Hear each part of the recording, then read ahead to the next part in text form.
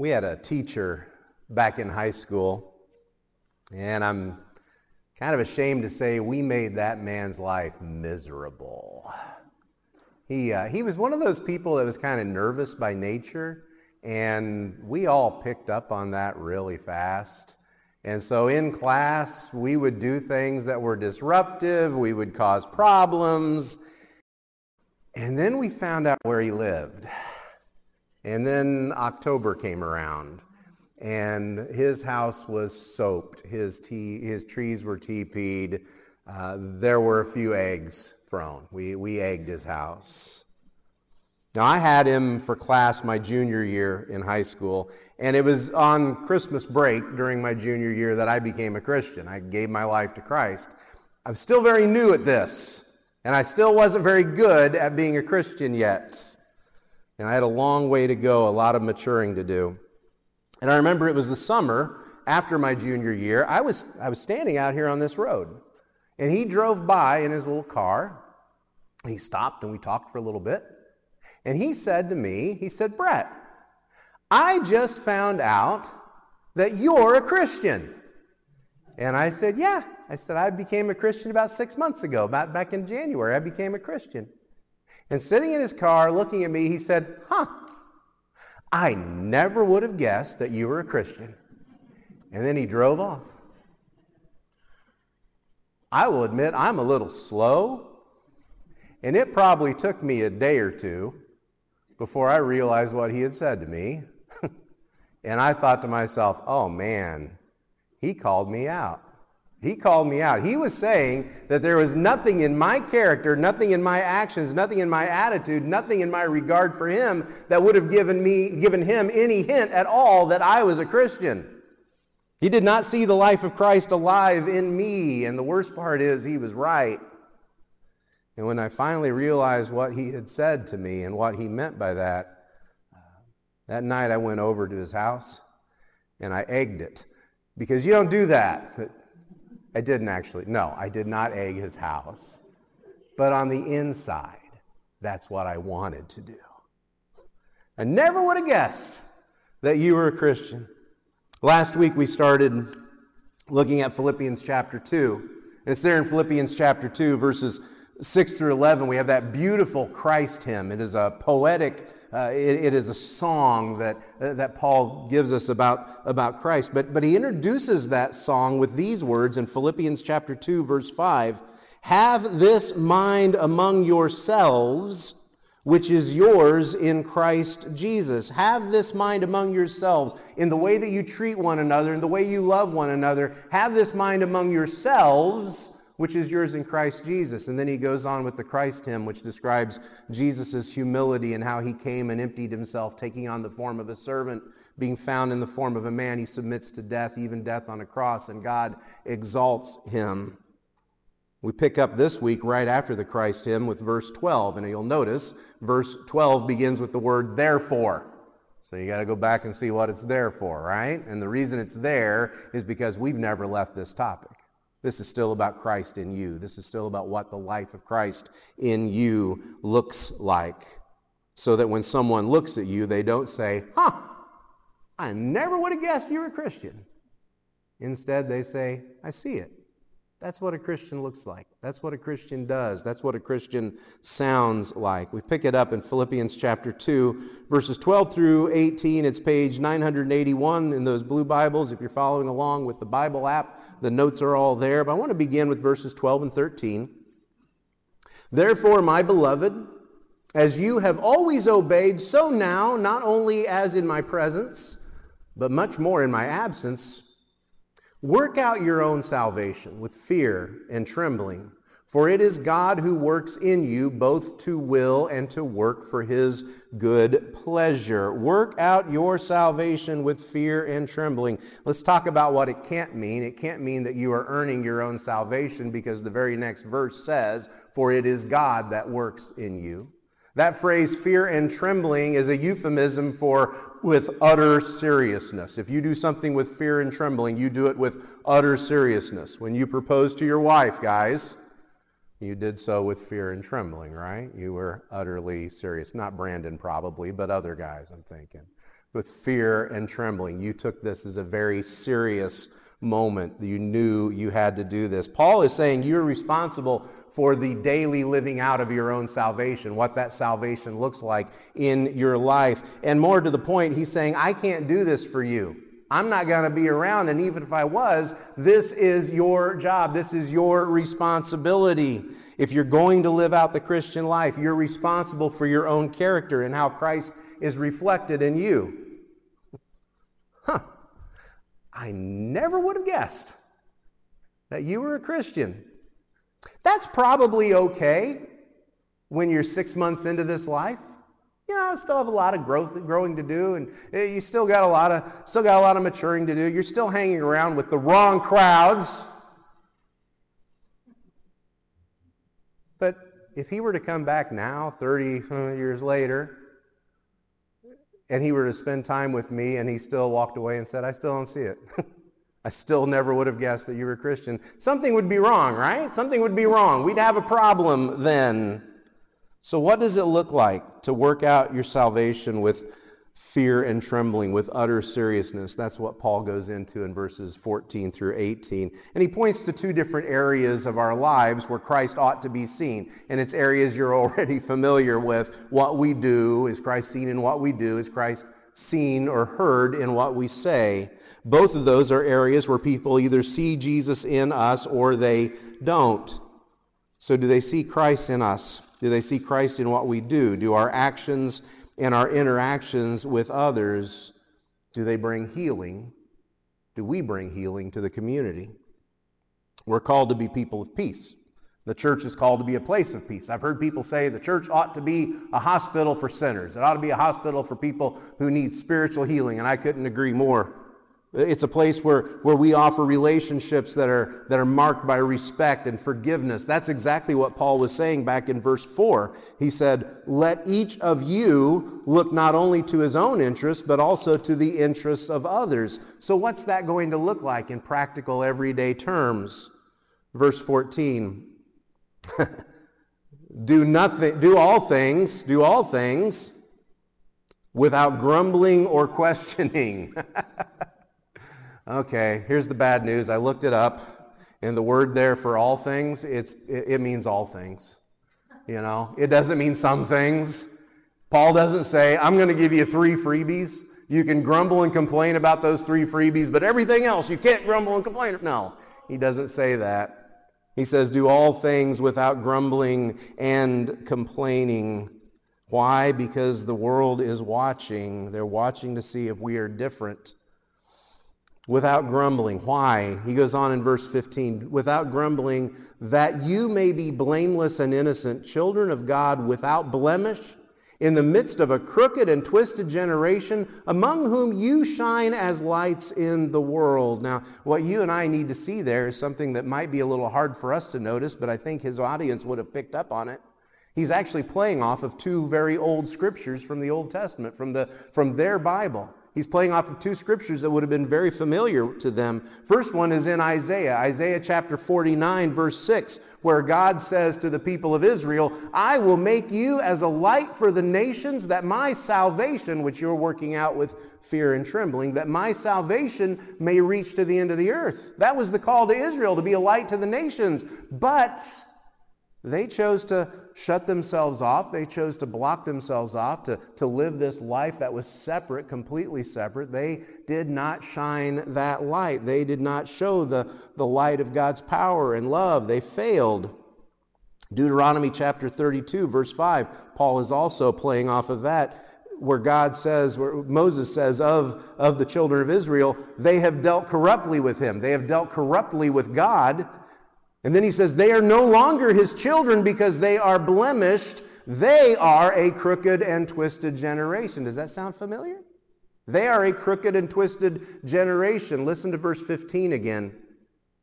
Do everything without grumbling and questioning, that you may be blameless and innocent children of God without blemish in the midst of a crooked and twisted generation, among whom you shine as lights in the world. He's saying to the church, he's saying to the Philippians, he's saying to you and me, you're the light now. So you go shine that light of God's love. You go shine the light of Christ. And the reality is, people are watching. They're watching to see if there's anything different about us, to see if we shine the light, if we're living up to Jesus' standard, if we're living up to his standard of love and forgiveness, and if it's seen, first of all, in the way that you and I just plain get along with each other. You ask the average person that doesn't know anything about Jesus, well, much about Jesus. You ask them what they do know about Jesus, and they'll tell you three things. Jesus loves me, this I know, because they've heard that. Jesus forgives, they know that. And they know one thing that Jesus says, above all else, people know one thing. Jesus said, do not judge. Do not judge or you'll be judged. They know that. And then you ask them what they think of the church. And you don't get the same answers back. They don't see our standard as being the same as Jesus' standard. Do everything without grumbling, without questioning. Some of your Bibles say complaining. It's not just about us getting along with each other as a church. It's because the world is watching, and if we're going to bring healing to this world, it's first going to need to be seen in how we treat each other. Many, many years ago, I was in Phoenix, Arizona. My friend Dick and I went to this pastors' convention in Phoenix, Arizona. Now, my friend Dick is great to travel with because he is one of the most organized travelers you'd ever want to spend time with. And Dick knew that this conference was coming up a year in advance. A year in advance, he got us hotel reservations. He got us plane tickets. He had everything ready, had us registered a year in advance. We were ready to go. And since he was so organized, he got us hotel reservations at a place just down the road from the convention center. We were going to be there in Phoenix, Arizona in February. We're going to walk every day to the convention center. We were not going to have to spend any money on a rental car. It was going to be perfect. And then we got to Phoenix. By the time we got to Phoenix, some of you remember. You're old now. By the time we got to Phoenix, our hotel had sold. The computer system that took our reservation had crashed and lost all of our reservations, and they had already given our rooms away.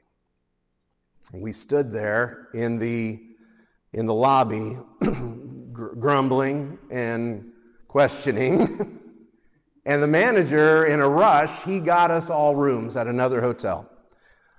Way on the edge of town, way out by Camelback Mountain. We all got rooms at this lousy red roof inn that smelled so bad. And because it was so far away, we had to rent a car to get back and forth to the convention every day.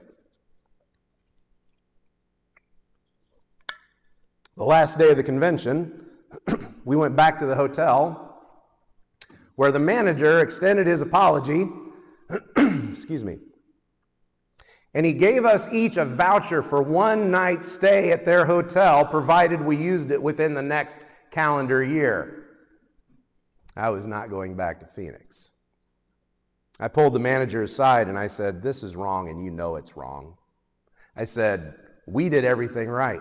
We had reservations ahead of time. We were ready to stay here. You made us go to huge expenses, put us way out. We're not happy about this. Why didn't you give us our rooms? And this manager looked me right in the eye, and he said, you're Christians. You're supposed to love and forgive. And so I trusted that you were going to do those things. Yeah. So I went back that night, and I egged his hotel. Not really, but on the inside. I was throwing eggs at his hotel. He called us out. He knew what kind of people we were supposed to be. He knew that we would serve, and I confess, I grumbled. I grumbled and complained, and it still burns me when I think about that. And maybe it's okay if the only person I ever grumbled and complained to was a guy in Phoenix, Arizona, who I'm never going to see again. But I know that I grumble and complain plenty around others, and I think there are locals. I know there are locals who have heard me grumble, and there's locals who have heard you complain. People are watching. Let's make sure we're bringing healing. Let's make sure we're not bringing more hurt. It's not just that we have a place for people to belong, a place where they're valued, a place where there's healing. We also have a message. We have a message that brings hope. And so we have to ask, do we bring hope to the lost around us? Do we bring hope to the lost? If people are looking for a place of healing, there's lots of places they can go for healing. I recommend hospitals. I think that's a great place to go if you need healing. But other than that, in addition to hospitals, there are organizations you can belong to that bring a lot of healing to the community. There are organizations, there are clubs you can belong to that do amazing things for the community, do great community actions, social responsibility. There are 12-step groups and support groups you can belong to that will help you through addictions, help you through past trauma and hurts that you're dealing with. There are lodges you can belong to that do a lot of wonderful things for the community as well. You can go visit and you can belong to a lodge, and every now and then I will hear someone say, this particular group, this particular lodge, this particular club, they'll say, that's my church. Now, I think that's really nice. That's my church is what they say. And I get that. And there may even be less grumbling and complaining in a group like that, in a lodge like that, than you find in a church. But I have to ask, is there anything eternal? Is there anything of eternal value? What hope do they offer, not just for this life, but for the next life? Paul ties doing everything without grumbling and disputing to us shining like lights in our world. Verse 16, holding fast to the word of life, so that in the day of Christ I may be proud that I did not run in vain or labor in vain. Holding fast to the word of life. The word of life is not just the Bible. The word of life is the gospel message itself, the message of the gospel. That message that God created this world perfect and beautiful, created it for you and me, but we lost our way, and sin separated us from God. Sin spoiled His creation, but that through sending of His Son, through the sending of Jesus, through His life that He lived for us, His teaching, and especially His death, burial, and resurrection, His sacrificial death, He redeemed us, and He bought us back so that we have a hope that's found in Him, not just for here, but for eternity. That is the word of life that we are to hold fast to. Imagine you're on a ship, and the ship is sinking, and they hand you one of these, and they tell you, this is going to save you. Hold fast to it. What are you going to do? Are you going to hold fast to it? Are you going to throw it over your shoulder and walk around and say, I know we're sinking, but are they still having the shuffleboard tournament? Because I'm really good. And is the buffet still open? You know? Are you going to hold fast to it, or are you just going to leave it somewhere, put it on a table and say, oh, do you know where I left my life thing, preserver thing? I think it was green. Did you see it? I think it was green. No, you're going to hold fast to it. You're going to hold on to it. You're not going to let go of it, because this is what saves you. Nothing else is going to save you. Nothing else has that promise. Don't let me forget where I left that. If we follow Jesus, if we hold fast to His promise, nothing else should define us. What would happen if you were defined by that to which you hold fast? What would happen if you were defined by whatever it is that you hold fast to? What would people say? There are people that hold fast to their good works. They do good things. And people say, yeah, that person does good. Others of us have good intentions, right? Those don't save us, but boy, they sure make us feel good that we have good intentions. Some of us are identified by our good intentions. Some people hold fast to their money, their wealth, their possessions. Some people hold fast to their opinions. Doggone it. I got opinions. I got thoughts. I got political views. No, you ought to have opinions. You ought to have opinions about things. But none of these things can save you. None of these things should define you like the word of life, the gospel of Jesus Christ. Bring healing to the community. Bring hope to the lost. Both of those find their power in that call to work out your salvation with fear and trembling. Your salvation is not just you going to heaven. It's what does the life of Jesus look like in your life as it's expressed in your life on a Monday, on a Tuesday, on a Wednesday. What's it look like for you when it's expressed with utter seriousness? It looks like relationships where instead of grumbling and disputing, you're bringing healing. And instead of clinging to opinions or possessions or the things that divide us, you hold fast to the message that brings us life. And instead of someone saying, I never would have guessed that you're a Christian. Instead of that, they say, you're my brother, you're my sister, and we can rejoice together. That's what working out your salvation with fear and trembling should lead to. We go from that utter seriousness of working out our salvation, from utter seriousness to you being the reason someone starts praising God. What changes would happen in our conversations if they stopped being marked by grumbling and complaining? What if instead of our opinions and even our prejudices and our likes and our dislikes, what if we held fast to the message of Jesus? Paul tells us what it would do for him. He tells us what it would do for the Philippians, and we can extract from that what it would do for us. Verses 17 and 18.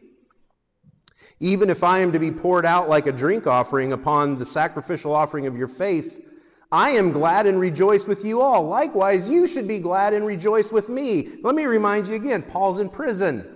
He is shackled. At any moment, a guard could come in, grab him, lead him out to the yard, put his neck on a stump, and take his head off.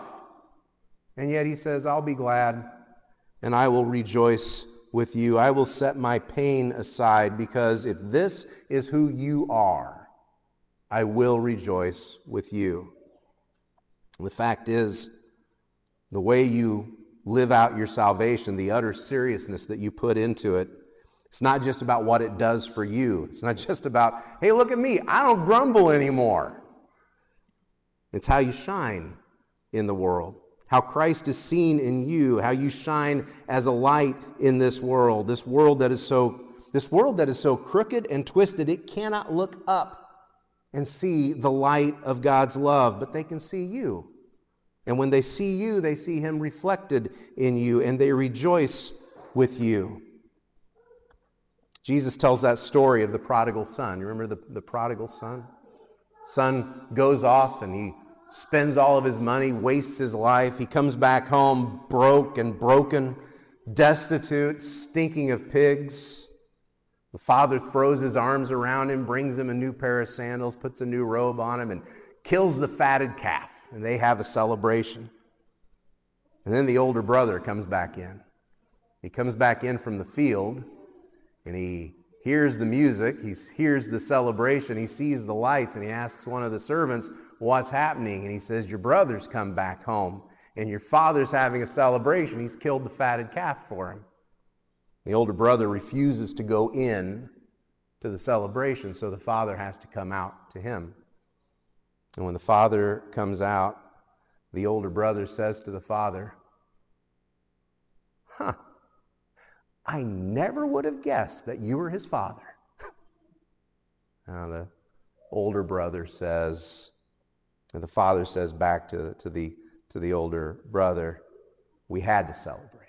I know he stinks. I know he still smells of pigs, and I know he's not perfect, but we had to celebrate. Verse 32, the father says, it was fitting to celebrate and be glad. For this your brother was dead and is alive. He was lost and is found. And you hear what the Apostle Paul says, I am glad and rejoice with all of you. Likewise, you also should be glad and rejoice with me. Be glad and rejoice with me. But realize this, not grumbling is not the same as being willing to rejoice. Just deciding you're not going to grumble, you're not going to complain, that's not the same as deciding you're willing to rejoice, and especially willing to rejoice with people who used to make you grumble and complain, because they're probably going to be around. But because you know that the word of life you're holding to changes hearts and changes lives, rather than grumble and complain, you strive to see what God is doing in that person, and you rejoice in them. You rejoice with them. Be the reason someone starts praising God. It's a dark world. This is a dark world. Paul says it is a crooked and twisted generation, and I don't know how we fix that. But for starters, listen to your own conversations every now and then. Just listen to your own conversations. If you're hearing a lot of grumbling and complaining, then those conversations are not bringing healing. And if you find yourself holding fast to anything other than that which will save you, holding fast to anything other than the gospel, then we're not bringing salvation into this world. The world desperately needs the light of Christ, and they're not going to see it unless it's shining through us. Let Jesus shine. Let Jesus shine in you. We're going to sing here in just a moment. We're going to take communion together. We are going to invite Jesus into our lives in a new way this week. That's what communion does. We take open communion here, which means everyone is welcome. It is the Lord's table. He invites, He welcomes. We simply prepare the table. But it's also a responsibility for you and me to see Christ in one another without grumbling, without questioning, without disputing. It is a commitment that we are going to see Christ in each other. We're going to find something of God even in the scoundrels that we might encounter, right? So let's pray. We'll sing. We'll take together. Father, we love you. Lord, when we were the prodigal, when we still stunk, when we still egged people's houses even, Lord, you made your salvation known to us. You made your grace known to us in wonderful ways. Lord, there are times we know we still grumble. There are times we know we still complain and dispute. I pray that because of your grace, because of the way your grace has impacted us, we would lay those things aside so that others might see the light of Christ shine in us, and so that we might invite them to share that light with us and to share the hope of the gospel. Thank you for this bread that reminds us that a body was broken so that we could know this freedom. And we thank you for the blood that was shed, this cup that represents it, and this cup that represents the blood of a covenant that calls each of us to see Christ in each other. I pray that as we shine together, and we lift up the light of Christ. It's in His name we pray. Amen.